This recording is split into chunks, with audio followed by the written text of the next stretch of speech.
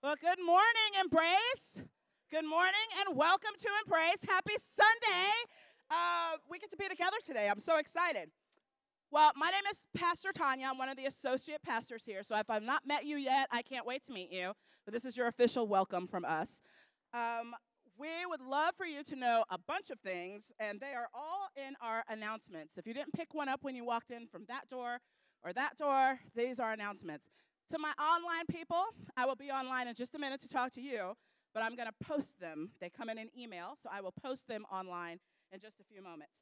One of the things that I want to share, too, is that we have a dedicated prayer team who keeps all of your prayers confidential, so we would love to hear from you on this Connect card. Or if you are new and we haven't heard from you before, we would love to get to know you. If you would fill out this Connect card, someone will be in touch with you.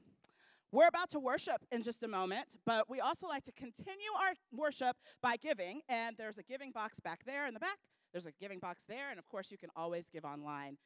But I would love our worship team to kick it off and welcome us into this space. Welcome the Holy Spirit here. Good morning. Welcome to Embrace. You all to stand and join us in this call to worship. O Lord, let my soul rise up to meet you.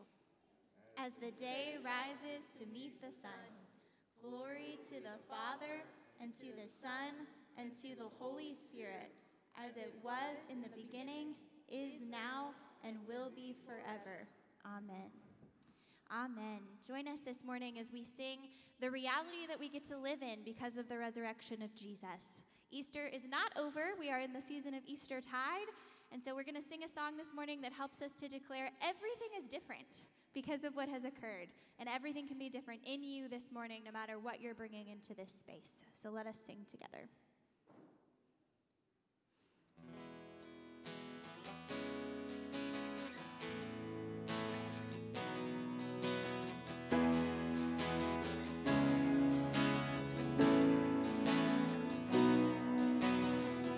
The empty filled, the wounded healed, the broken back together, the poor are blessed, the weary rest, and we will dance forever.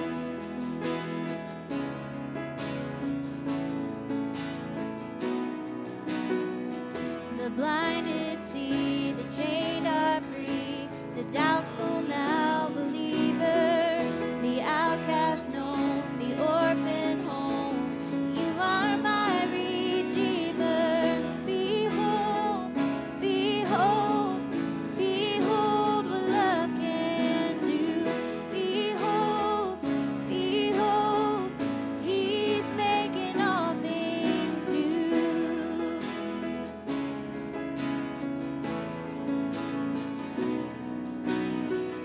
The lost return, the voiceless heard, the mourner now rejoicing, the mountains shake, the world awake, creation all composing, the sad untrue, the earth renewed, the song has found its singer, the darkness light, the dead alive, and you are my Redeemer. Behold, behold,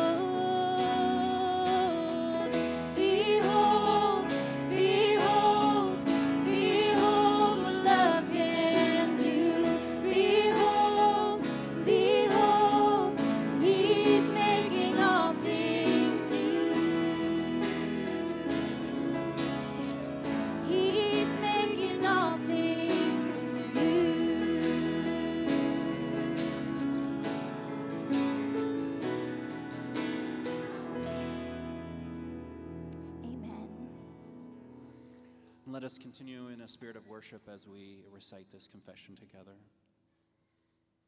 We know that nothing is able to separate us from the love of God in Jesus Christ. Let us in freedom confess the wrong we have done. Merciful God, we confess that we have not loved you with our whole heart. We have failed to be an obedient church. We have not done your will. We have broken your law. We have rebelled against your love. We have not loved our neighbors, and we have not heard the cry of the needy. Forgive us, we pray. Free us for joyful obedience through Jesus Christ our Lord. Amen. And as the truth of Easter reminds us, we have received the forgiveness which we seek. Let us continue this morning by sharing our time of gratitude and lament together. This is an opportunity for us to really be the body to one another, to come in and to share your whole self with your members of the family of faith and with God. You do not have to come into this place and put on a happy face. If you are celebrating something, please share it. But if you've come in with something heavy on your heart this morning as well, maybe something broken in the world or in your own life that you just want to lament, that is worship too, my friends. So let's take a few moments, just turn to a few people nearby, share your gratitude and lament, and we'll come back together to sing a little bit more.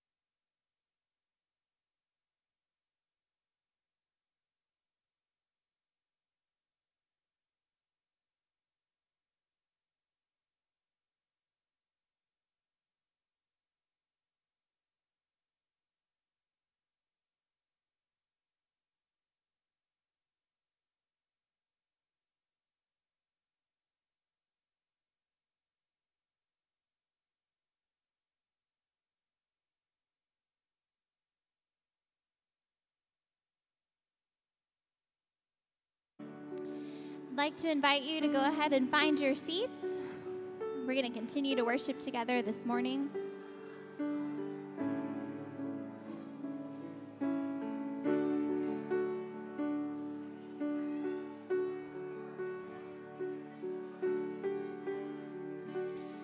As we prepare to sing these next couple songs, I want to take just a moment to remind us why we come together and we sing in the first place.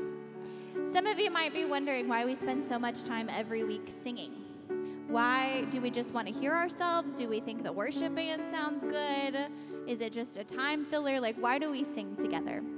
And I want to just say this morning that we sing because it's a way for our whole being to use our breath to remember our story. That we get to declare what it is that God has done and is doing. We get to encourage and remind each other what it looks like to step into that. Sometimes our songs are directed at God or from God or at one another.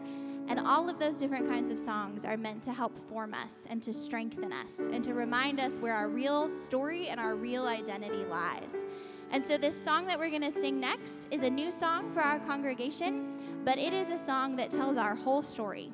So we're in Eastertide. We just had Easter last week. We're headed towards Pentecost at the end of this 50-day season. So we're not quite there yet, and the song goes there, but it's okay because it's our story. And we're just going to take a moment this morning to remind ourselves what our story really is, and that this Easter story is the climax. It is a turning point, but we are still living it, and this is still true for us today. So I'd invite you, if this is new to you, to sing as you catch on, or just to let the words wash over you. But be reminded this morning, be encouraged and strengthened that this story is more true of you than so many of the other stories that our culture tries to tell. So please join us as we continue to worship.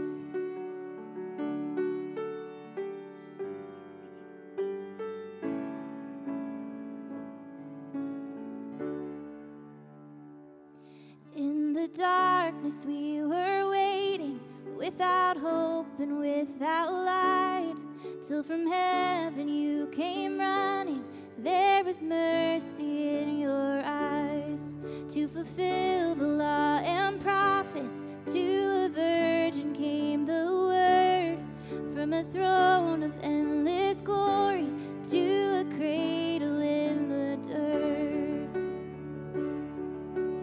Praise the Father, praise the Son, praise the Spirit, three in one. God of glory, majesty, praise forever to the King of Kings. To reveal the kingdom coming and to reconcile the lost, to redeem the whole creation. You did not despise the cross, for even in your suffering you saw to the other side, knowing this was our salvation. Jesus, for our sake you died. Praise the Father, praise the Son, praise the Spirit, three in one. God of glory, majesty, praise forever to the King of Kings.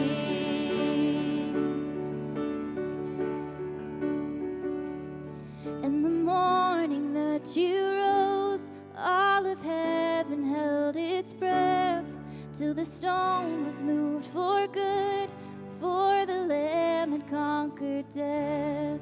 And the dead rose from their tombs, and the angels stood in awe, for the souls of all who'd come to the Father are restored. And the church of Christ was born, then the Spirit lit the flame. Now this gospel truth of old shall not kneel and shall not faint.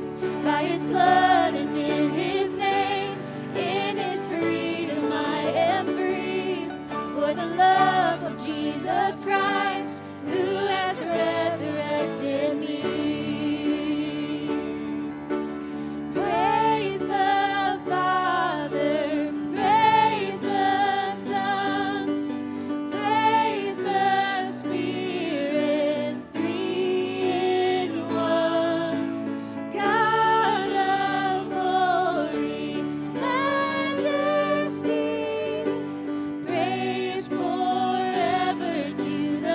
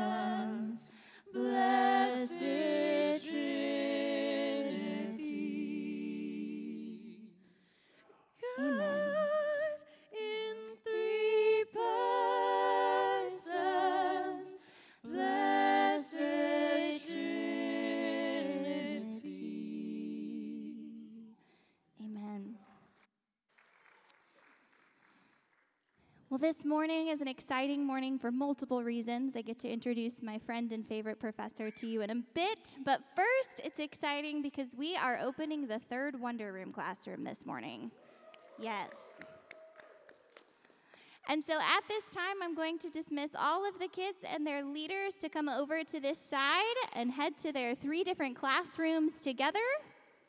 And if you do not know the new age distribution, everybody through 2nd grade will still be upstairs, and 3rd and 5th grade is now downstairs in the room next to the nursery.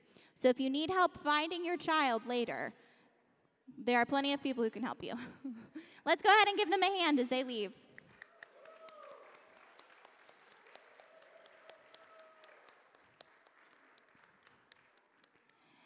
Awesome. All right, thank you so much. And now I'm going to invite Leandra to come and share an announcement with us once we have the excitement of the departure settle a little bit.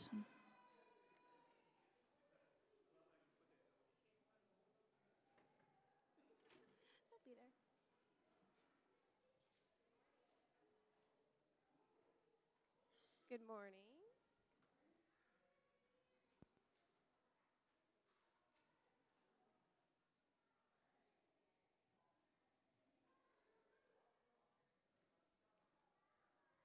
All right, good morning. My name is Leandra Paget Thompson, and I'm a member of the lead team here at Embrace. And I just want to highlight one of the announcements that's in your paper and also went out this morning in the emails. So as many of you are aware, our leadership team has been going through a process of discernment for several years now, kind of paused and interrupted by the pandemic. A process of discernment about care and inclusion and issues surrounding the LGBTQ+ community. And we've had recently a couple of informational meetings with the congregation that were really well attended and exciting, where we shared information and had feedback and input. And we have another method or mode of input seeking, which is what I'm highlighting today. So a survey was emailed out this morning if you're on the announcements email list. And the purpose of this survey is just to kind of get the pulse of the congregation, to give another opportunity to provide input and ask questions. This survey is not in any way a vote of any kind. It's not a decision-making tool. It's just a way for us to, like I said, get the pulse of the congregation, to gather more information, identify needs, and determine next steps in our learning process and our decision-making process. So the more people that complete it, the more complete our picture will be. We would love to hear from every single person that is involved in our community. If you are not on the email list where you can already have access to that survey, you can get access by emailing Pastor Christina, whose address is on the paper available today, or you can ask in person and we can provide a paper copy as well if that's more useful for you. So please, everybody, give your input. We are really looking forward to moving forward with this information. Have a great morning. Thank you so much, Leandra. We're going to transition now into a time of shared prayer together. And this is an opportunity. I'm going to kneel here at the altar. For those of you who would like to join me, you can do that as well, or remain kneeling there in your seat. But we're just going to take a few moments to really quiet our souls and our spirits this morning. I'm sure we've come from all sorts of things happening in our life this week and even this morning. So let's just make some space together today.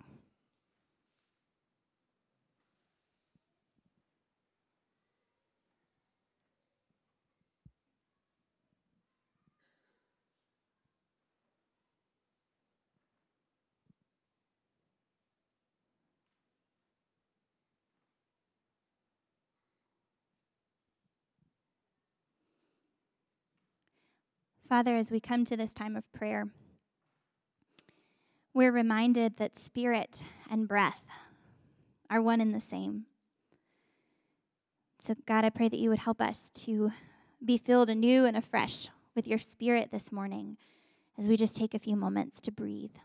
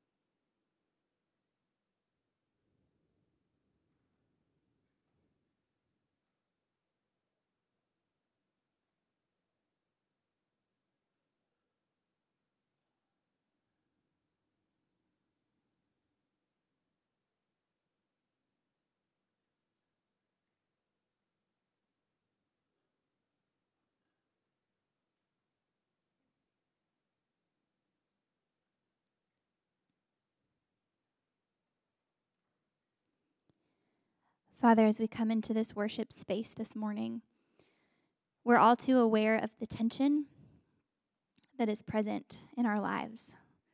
The tension between gratitude and lament, between celebration and the mundane of every day, the things that take more of our energy than we feel like we have to give, and the pain that just isn't healing. As we continue to celebrate this season of Eastertide, many of us don't feel very celebratory. So God, I pray that you would allow this Easter story, this truth of the death and the resurrection of Jesus, to really speak to our souls this morning. God, I pray that we would believe, as we have sung already today, that you make all things new. Ask that you would help us to believe that as we are waiting and groaning with the rest of creation, the suffering that we experience is really but for a little while in light of all eternity. God, I just pray that you would minister this morning, that your Spirit would just minister to those of us who feel the heaviness of the weight today.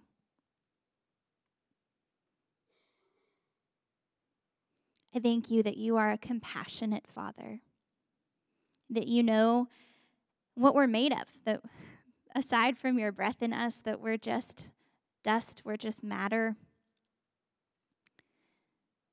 But Lord, when you breathe in us, when you pour your Spirit out on us, you make us alive again.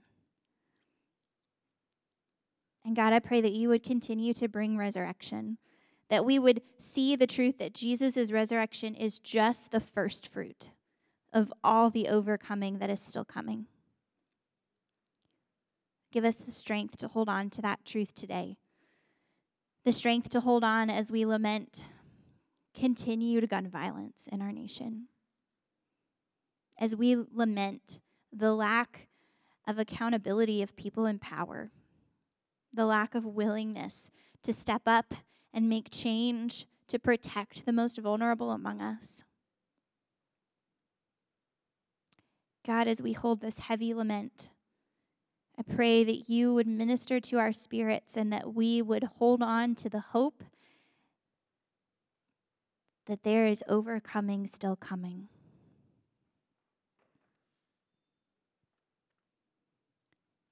Father, as we lament the brokenness in our own lives and our own relationships, we pray that you would breathe new life, that where restoration is good and healthy, that you would bring it, that you would empower us to humble ourselves first, if that be the step that needs to be taken. And Lord, where we need to offer forgiveness in our hearts and have healthy boundaries, I pray that you would give us the strength to make those decisions too.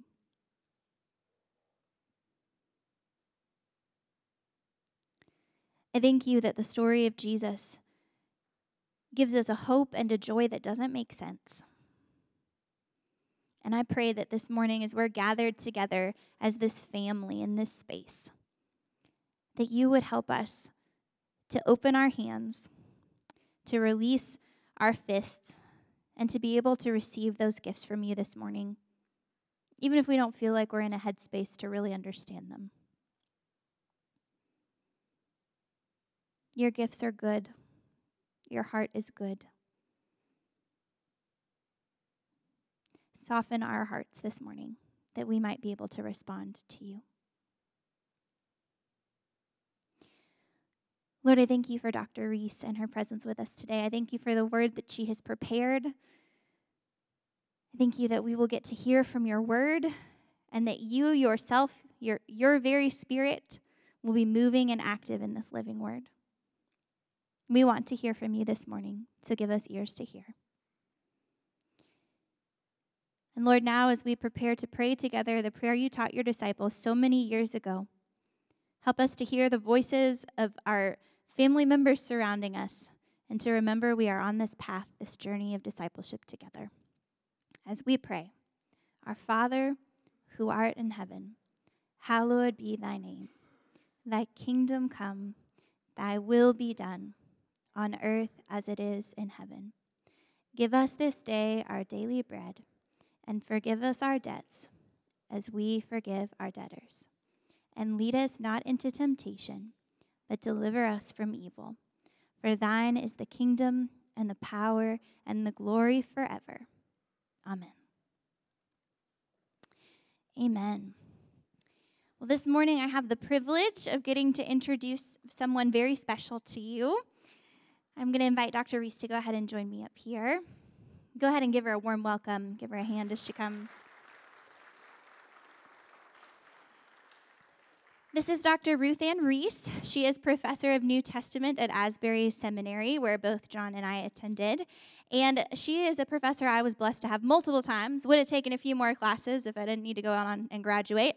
But she has an incredible scholar's mind and an incredible pastoral heart. Being in her class was an experience of being part of community and being cared for and experiencing that the truth in Scripture really could live among us. And so I'm really excited for you to get to hear from her this morning because she's an incredible person and also because she comes to us as a scholar this morning. We're starting a new series on the book of 1 Peter, and Dr. Reese published a commentary on the book of 1 Peter last year. And so she has been dwelling in this book for quite a while. There is lots that has been ruminating under the surface for her, and we get to enjoy the fruit of that this morning. And so I hope that you see that as the privilege that it really is. And I just want to invite us to give her one more welcome as I turn over the mic.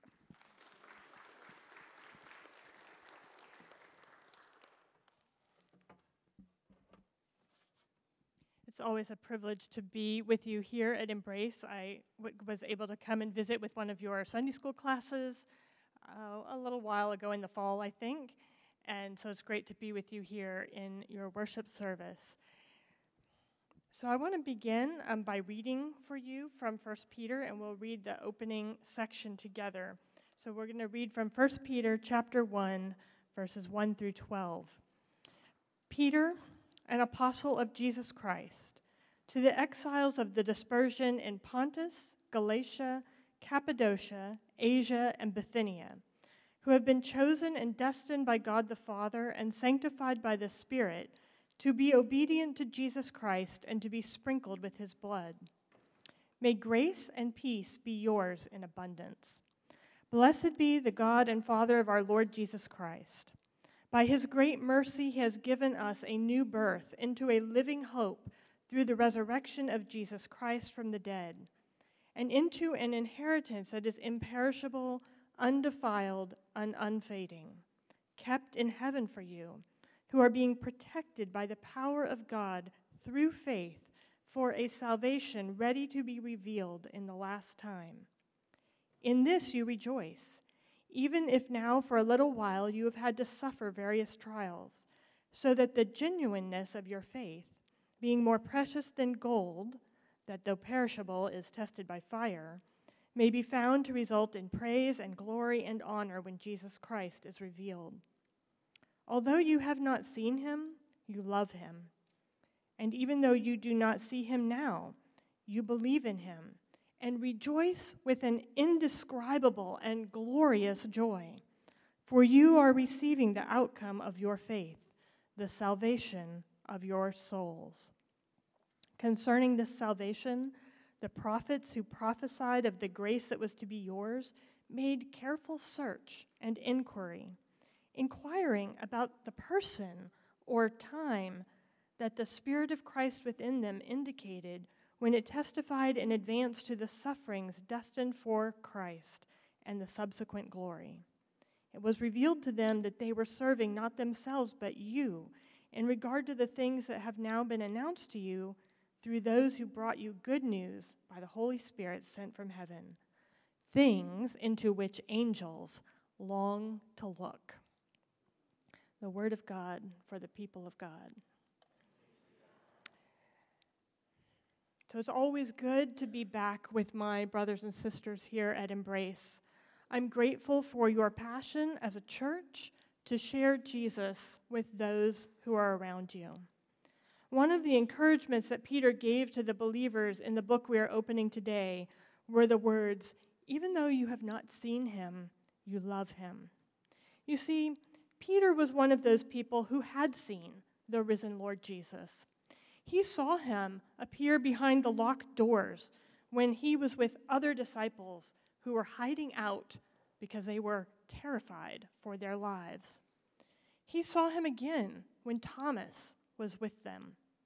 And he saw him yet again at a breakfast cookout on the shores of the Sea of Galilee. But this group of churches, like us, never physically saw the risen Jesus. Despite never seeing the physical body of the risen Jesus, they believed, and they rejoiced with inexpressible joy.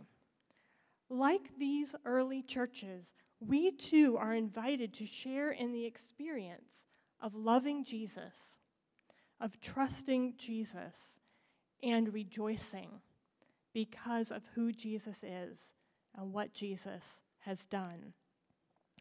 So when I was invited to introduce you to the book of 1 Peter on the Sunday after Easter, I was really excited to say yes.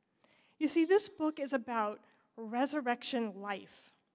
It's about hope in the midst of suffering and opposition. It was written to believers who were scattered across what is today modern-day Turkey. The people who made up these churches, they were not the elites of the cities and the states that this book was written to. No, these were people that Peter refers to as exiles. They were people who were living displaced lives far away from their homeland. They were, we could say, people without a home. And within these churches, made up of these exiles or resident aliens, Peter chooses to address directly those whose lives are most difficult. He deliberately picks out slaves and women who are married to unbelieving husbands as the two groups that he will address by their category, by their status. These are two groups of faithful believers, these slaves and these women who are married to unbelievers, who will become models of what it looks like to live the resurrection life in the midst of suffering. And so this book, it's not a book written to all the best people and all the most fabulous people. It's the book written to the people who are far from home and who find themselves in difficult circumstances. But it's written with the hope of the resurrection at its core. Peter reminds them right away about who they are. They are people who have been chosen by God. Now, Peter, right, he's a good Jewish guy who grew up in a good Jewish family, and he loves the Old Testament. Remember, the Old Testament was Peter's Bible. And throughout this book, in 1 Peter, he will quote from and allude to the Old Testament over and over and over again. When Peter says to them, "You are God's chosen people. You are called as God's chosen," he is alluding to that great covenant story from Exodus, where God delivered a people from the oppressive, enslaving power of Egypt and brought them to Sinai, where God bound himself in covenant to the people that he had delivered. This group of churches, they may be living in exile, they may be far from home, but they are part of God's chosen covenant people. The covenant that God made with Israel set them apart from the rest of the nations. So too, the church is set apart from the world around it. And we are set apart by the sanctifying work of the Holy Spirit. Now, sanctifying, that's one of those big churchy words, one of those words we find in the Bible or we find if you go off to seminary or something like that. It literally just means to be set apart, to be distinctive. But it means to be distinctive in the sense of being pure, being clean. And that's the work that the Holy Spirit does. Now, notice that. It's the work the Holy Spirit does. We don't do that work. We don't make ourselves clean. It's what the Holy Spirit does to set us apart, even as God set apart his chosen people at Sinai. Finally, in the Old Testament, covenants were ratified with blood. And this chosen people finds that it is confirmed in their identity as God's chosen people through the blood of Jesus. So from the very opening, we're only in verse 2 of the book. From the very opening of this book, we recognize that the death of Jesus has power to bring us into relationship with God. This covenant identity, the church as God's chosen people, set apart from the world by the power of the Spirit and confirmed by the blood of Jesus, outweighs any other identity that they might have. So the identity that the world wants to give them is the identity exile, the identity resident alien. The identity that the world wants to give them is slave. Right? But this identity as God's chosen people outweighs all those other identities. And it doesn't matter what your status is in the eyes of the world or what roles you yourself or others might expect you to fill, right? Sometimes we expect ourselves to fill various roles, and sometimes other people place those expectations on us. But the most important thing is that you are a member of God's chosen covenant people. That is your ultimate identity.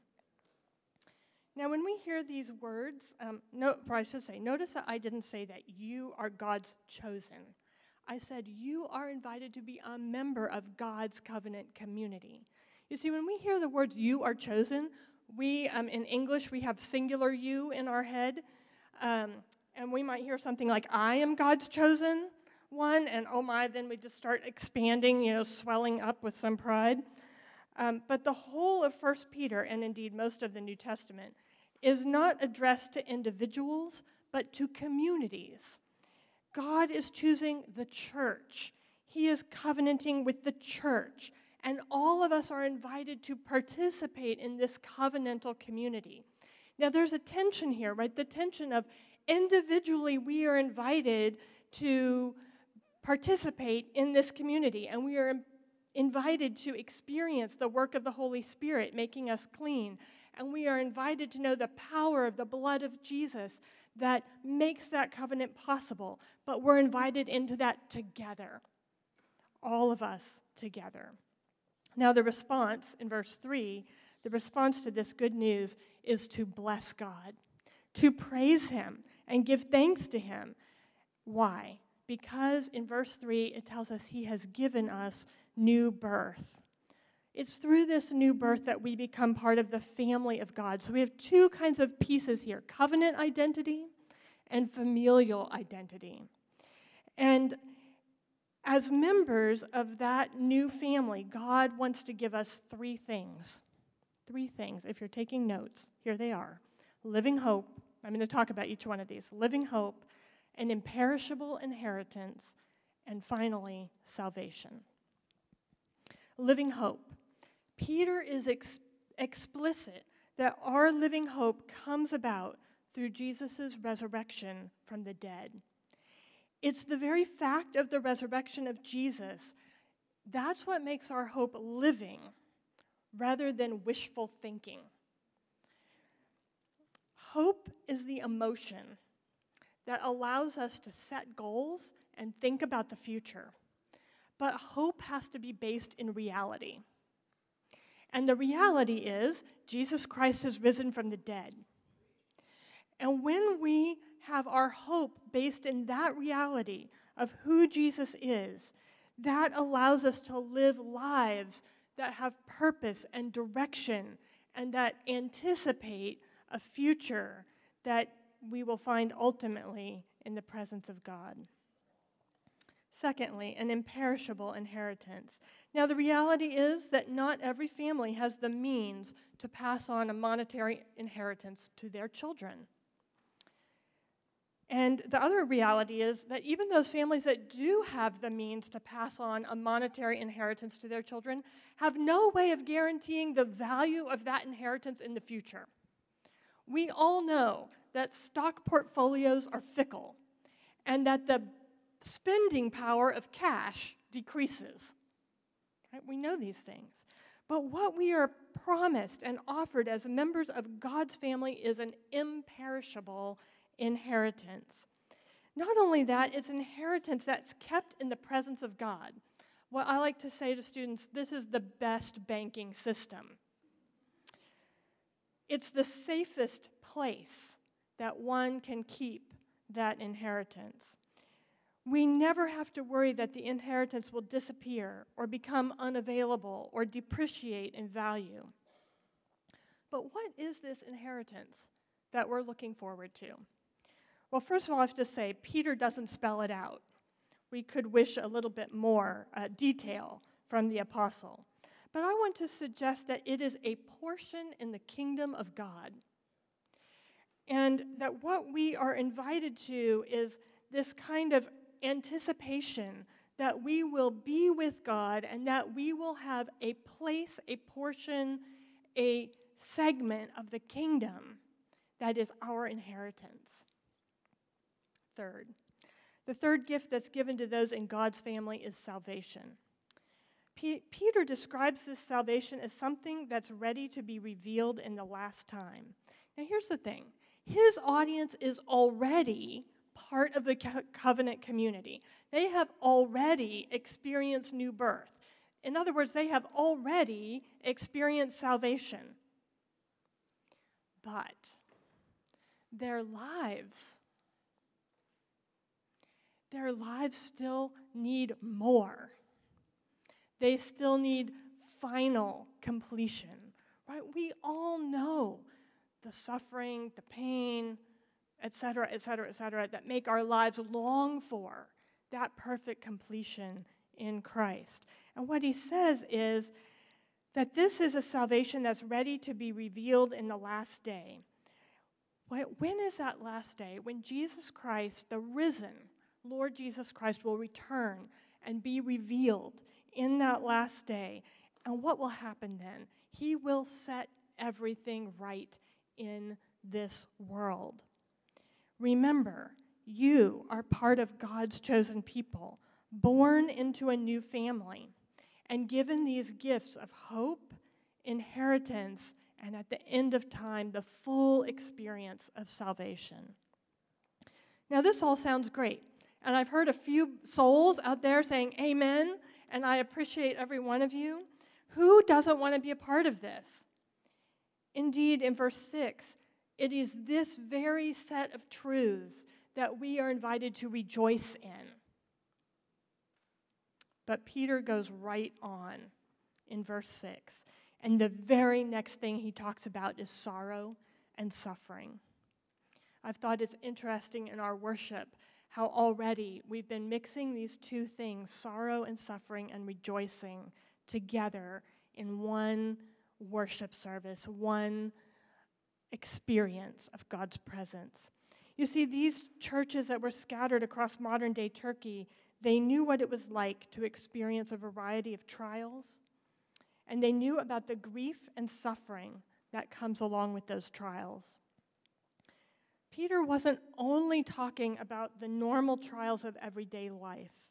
This was a church that experienced suffering from their neighbors, people who mocked them because of their righteousness, because of their good deeds, people who took advantage of their integrity, and people who may have used the political system to harass followers of Jesus. For Peter, who had suffered for his own faith in Jesus, this was really no surprise.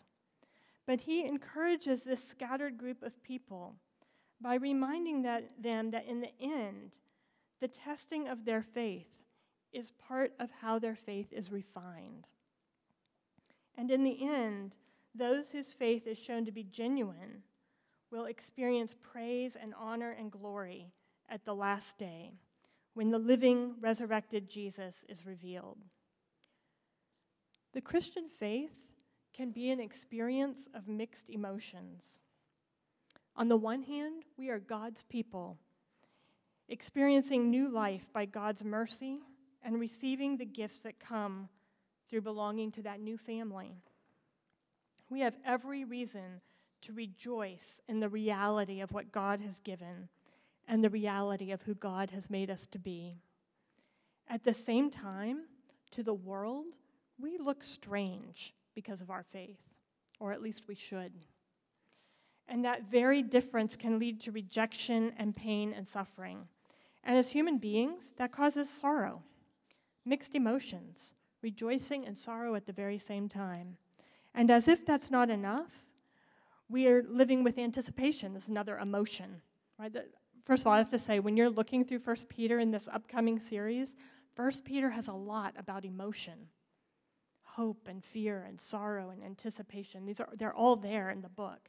So keep your eyes out for the way that Peter uses emotion, because lots of times we don't talk about how the emotion comes across in the biblical text, but it's there, and I want you to be looking for it.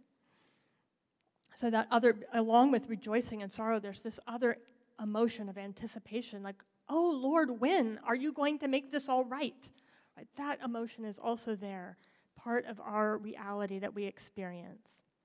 So Peter begins, all 3, 1 through 12, he begins by naming our identity as God's chosen covenant people and by reminding us that we belong to a new family. He begins by reminding us that our association with the good news brings about both rejoicing and sorrow, and he begins by reminding us that the salvation we have received is a great gift that even the angels in heaven wish they could look into. This great reality of God's salvation, notice it is God's salvation, it's always what God is doing, is the foundation from which the rest of the book unfolds. Now, I want to take a big liberty with the last part of this sermon. And basically, I want to leap right ahead into the middle of the book to chapter 3, verses 18 to 22. And I want to do this for 2 reasons. First of all, you're going to find out as you read and study that Peter, this is one of the things I love about his book. It is intertwined with instruction, like imperative. Do this, do this, do this, do this. And then theology, and this is the reason. And then do this, and this is the reason, and do this, and this is the reason. That's the pattern in Peter's book. It's different than if you're reading Paul. Paul likes to say theology. He likes to say, theology, theology, theology, theology, and then do this. That's Paul. But Peter's much more intertwined with his instructions and his theology. So you guys are going to get to see all of that as you read and study and think about this. But on this second Sunday in Easter, I want to leap ahead to chapter 3, verses 18 to 22. First, I'm leaping ahead to this section because it provides a wonderful narrative that fits perfectly into this Easter season. And second, it highlights the deep theology of 1 Peter. So just to set the context, Peter has just instructed them to be ready to speak to others about their faith. And he's reminded them that they may experience suffering for speaking about their faith and for doing good. In this context, once again, a context that points towards suffering, pain, and sorrow, this is what we read. For Christ also suffered for sins once for all, the righteous for the unrighteous, in order to bring you to God. He was put to death in the flesh, but made alive in the Spirit, in which also he went and made a proclamation to the spirits in prison, who in former times did not obey, when God waited patiently in the days of Noah during the building of the ark, in which a few, that is 8 persons, were saved through water. And baptism, which this prefigured, now saves you, not as a removal of dirt from the body, but as an appeal to God for a good conscience, through the resurrection of Jesus Christ, who has gone into heaven and is at the right hand of God, with angels, authorities, and powers made subject to him. Now, the parts of the passage that I want to focus on are those that have to do with Jesus Christ. If we follow this carefully, we see that Jesus suffered for sins. Peter is unusual in highlighting Jesus' suffering on the cross rather than his death on the cross. One of the reasons for this is that Peter wants to show Christians that the one they follow and belong to also suffered. Jesus' suffering on the cross makes possible our relationship with God. our own suffering has the potential to be a refining fire that draws us closer to God. The suffering of Jesus and our own suffering both have the potential to bring us into deeper relationship with God.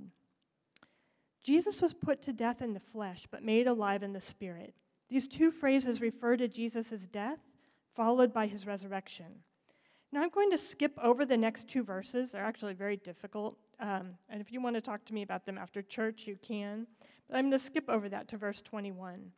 Baptism now saves you through the resurrection of Jesus Christ. It is not baptism alone that saves you. Baptism without the resurrection of Jesus is nothing. The resurrection itself is the means of salvation, right? Baptism now saves you through the resurrection. Sometimes we focus on the crucifixion, on the death of Jesus as the locus of salvation. So we hear something like, Jesus died for my sins. And that is true, but it's not enough. We need the resurrection also. It isn't enough for someone to die. In fact, anyone can do that.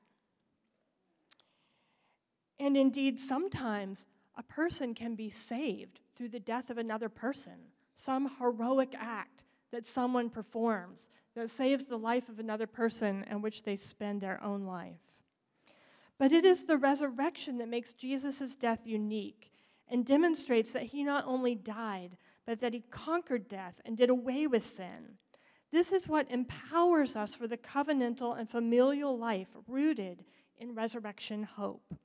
And what we find is that this resurrected Christ has ascended into heaven, and there he reigns with God. It is both the death and resurrection of Jesus that makes fully possible our participation in God's covenant and in God's family. Our capacity to live as faithful members of the covenant community is rooted in Jesus' faithfulness in suffering and his triumph in resurrection. Our ability to live as people who belong to a holy family is embedded in acknowledging that trials and suffering happens, and that sorrow and grief are real and appropriate emotions within the family of God, while at the same time, here's the thing, while at the same time, holding on to the joy that is ours, because we know the power of the resurrection to overcome death and destruction and despair. Our willingness to live lives that testify by their very actions to the good gifts of God is foolishness, unless the death and resurrection of Jesus really do away with sin and really empower new life among believers.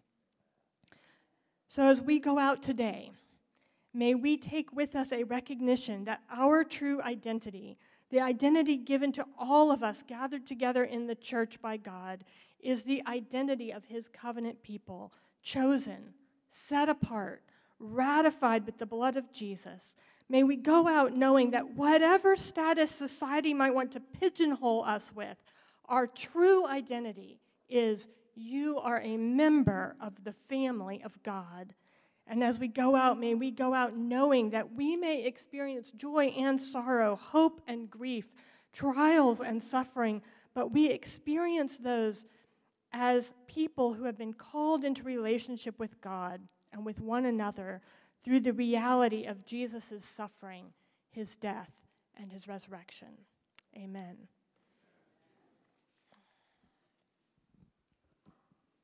Amen. We're going to take communion together this morning as we do every week, and I'm so excited we're back to the old way of taking it, because what better way for us to remind ourselves and to act out our identity together this morning? We come to this communion table together as the family of God, as the community of God's people.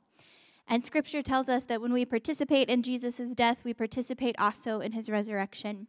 And so we come this morning to take of this feast, to remember and to take into ourselves the death of Jesus so that we might also be empowered by the truth of his resurrection.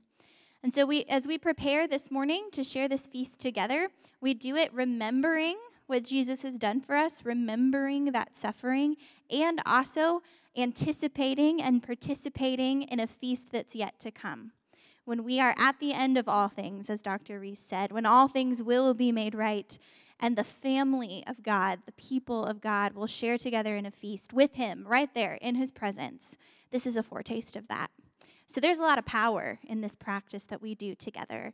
And I want us just to take a few moments of silence to really bring some gratitude before God this morning, to maybe offer up any lament that's still lingering because they're together at the same time, but then just to thank him for the opportunity we have to take on this identity and to participate in both his death and his resurrection.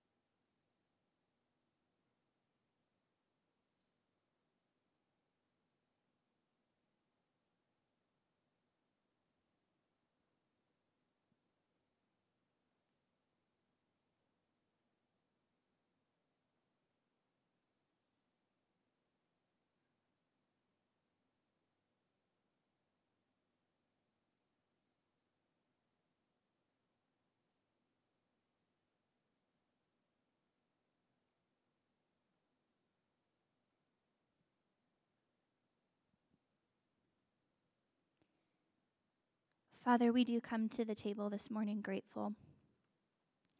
Grateful that we get to come together.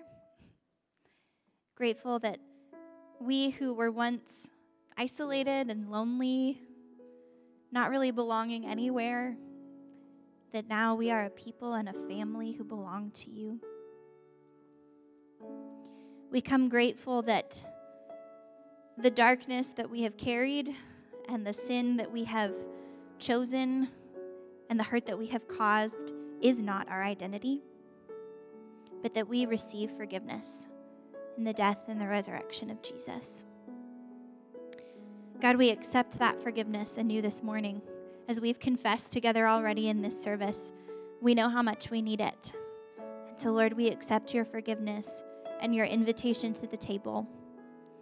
And God, I pray that as we come this morning, you would allow this moving of our bodies, this getting up and walking forward and receiving the tangible bread and juice, Lord, that you would allow all of those actions to be step by step, reminding us of who we really are. And that as you are really, truly here with us this morning, that your presence would transform us, would continue to sanctify us, to do a new thing in us, and that we might leave here this morning prepared to live as people of the resurrection. That we might be empowered to go about our week differently. That where we might have held only grief before, we would now bring hope and hold it alongside that grief. That we might experience joy in the same moments that we experience suffering. It sounds like a tall order, but that's what you're in the business of doing, God. We believe it. We declare it and accept it this morning. And so, God, as we prepare to come to this table, I pray that you would pour out your Holy Spirit on these gifts of bread and juice, and that they would be for us the body and blood of Christ. That we, as we take them into our individual bodies, would be one united body, one family belonging to you. It's in the name of Jesus we pray. Amen. On the night in which Jesus gave himself up for us, he took the bread and he broke it.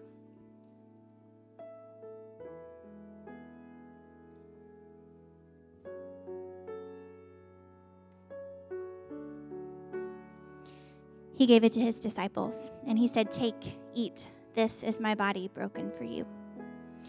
And then he passed around what would have seemed like an ordinary drink of wine for them. We have juice. And he said, "This is my blood poured out for you for the forgiveness of sins." And so we do this morning in remembrance of him. And I'll remind you just a few instructions. We're going to form a line down the middle to come forward. And if you are not comfortable coming forward, you are welcome to still stand up and use your body and go get a cup from the back. There are prepackaged communion cups back there, and there are gluten-free options in both places. So you have the option to go wherever you would like to go this morning. I'll invite our communion servers to go ahead and come forward. And then as they get situated up here and as the worship band leads us in a final song this morning, I invite you just to come forward as you feel ready. Just continue to worship in your spirit this morning to really allow the Lord to kind of plant your identity more firmly in you as we continue to rehearse and practice and walk out our story together.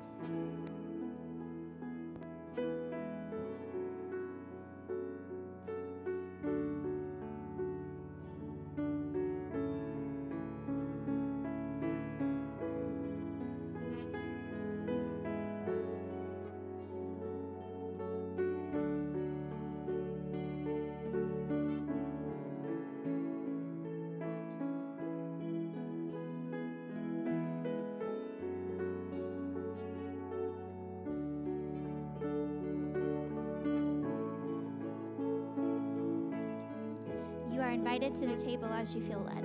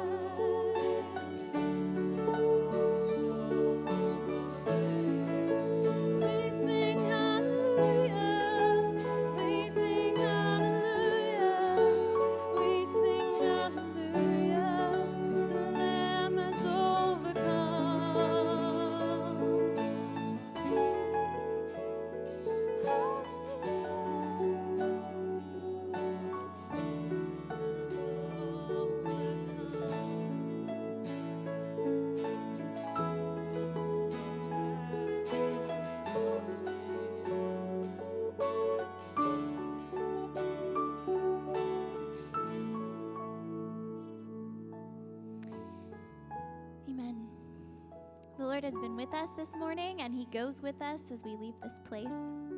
Before I give us the benediction this morning, I want to invite Dan Fowler just to come up and share a short word with us. We have something exciting happening here on our very grounds this morning before you leave this place. So Dan, the microphone is right there. Yes. Hi there. So I'm Dan. I run Matchstick Goods, which is the social enterprise component of Common Good, which is the nonprofit that exists right here in our basement that many of you guys faithfully contribute to, volunteering, donating, and otherwise. Matchstick Goods is in its 3rd year of existence right now. In that time, we've gotten to hire and mentor 10 students and 3 graduates. And one of my favorite things about our mission and our team is just the amount of diversity of backgrounds and cultures, expression. It's really an eclectic bunch of folks. And one thing that we realized recently, though, is that a lot of our products don't really quite reflect the level of expression, the diversity of our team. And so this year we've embarked on a process to kind of rectify that. And so we are going through this process to align the visual look of our products with the culture and the expression of our team. So over the past several months, we've been planning and designing new products and tweaking old products. These new pieces will be heavily inspired by traditional Congolese and Mexican ceramic design. They'll feature a variety of new patterns and colors. We're really excited about these new pieces, but they're not quite ready for you yet. So today we have a sale going on in the cafe right now, like right after service. We have a few new pieces to show you, including a couple really nice, large, custom, what we call artist creations. They're custom one-off pieces that Jason Ruger, our ceramicist, and Isabel Gomez, our studio supervisor, made. They're really, really beautiful. So go check those out. We're also running that huge sale. If you follow us, you know that doesn't happen very often. So go hop on that. So yeah, just come over to the cafe right after service. Even if you're not looking to buy anything, that's fine. Come check out the products. Come see what we've been up to. Encourage our students. They do a really, really good job. So yeah, thank you. Thanks, Dan.